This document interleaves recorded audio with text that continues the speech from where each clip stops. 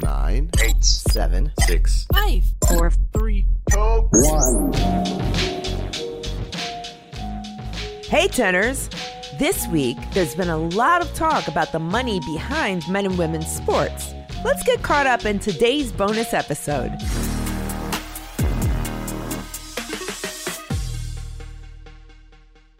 It all started this past week with a video from basketball center Sedona Prince. Her team, the Oregon Ducks, is competing in the women's NCAA basketball tournament. The internet was abuzz after she shared a video highlighting the difference between the men's and women's weight rooms at the tournament. This is our weight room. Let me show y'all the men's weight room. What was the big deal? Well, in her video, the men's side had a full room of weight machines and workout setups, while the women's side only had a small set of hand weights. It was quite a big difference and served as a reminder that there's still a lot of work to do towards equality in resources and support across men's and women's sports. So what does this mean? It means we need to work together to achieve equality in sports for everyone by using our voices and supporting each other. It won't be easy, but let's hope Prince's video kickstarted that important conversation.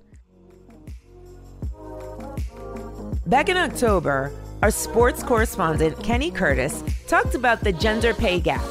Let's listen as Kenny gives us the full scoop.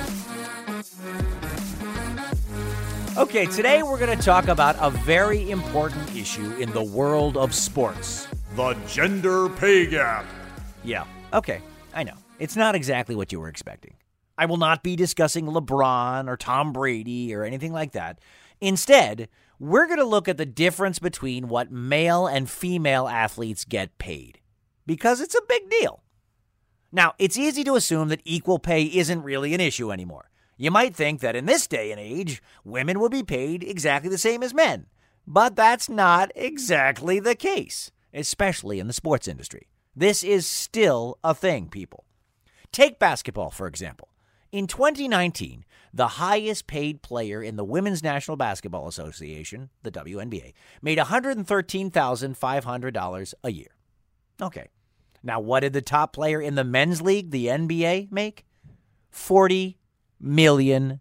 To be fair, the WNBA has a much shorter season, and the NBA does generate a lot more interest from fans and makes a lot more money.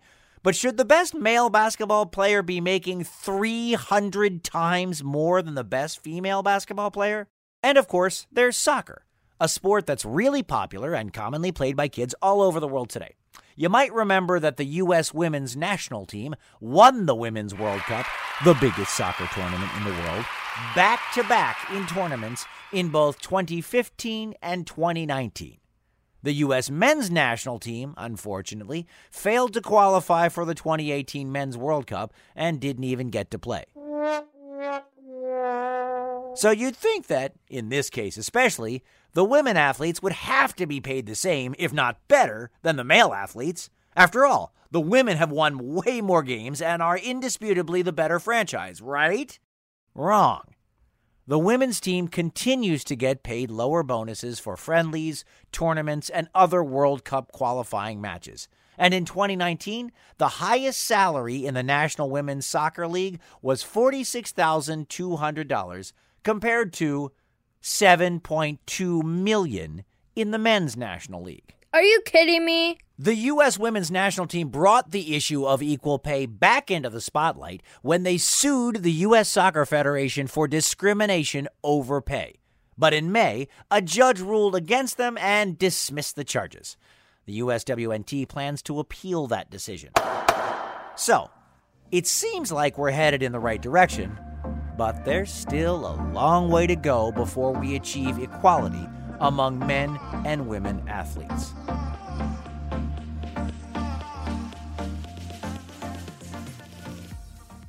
Thanks for listening to the 10 News.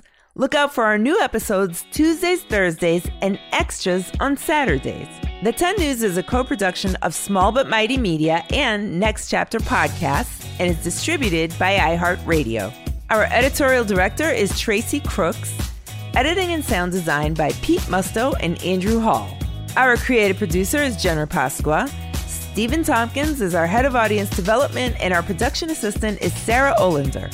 Our production director is Jeremiah Tittle, and the 10 News is executive produced by Donald Albright and show creator Tracy Leeds Kaplan. Do you want to be part of the show? Have a grown-up help you record a question, a joke, or a fun fact you want to share, and email it to us at hello@the10news.com.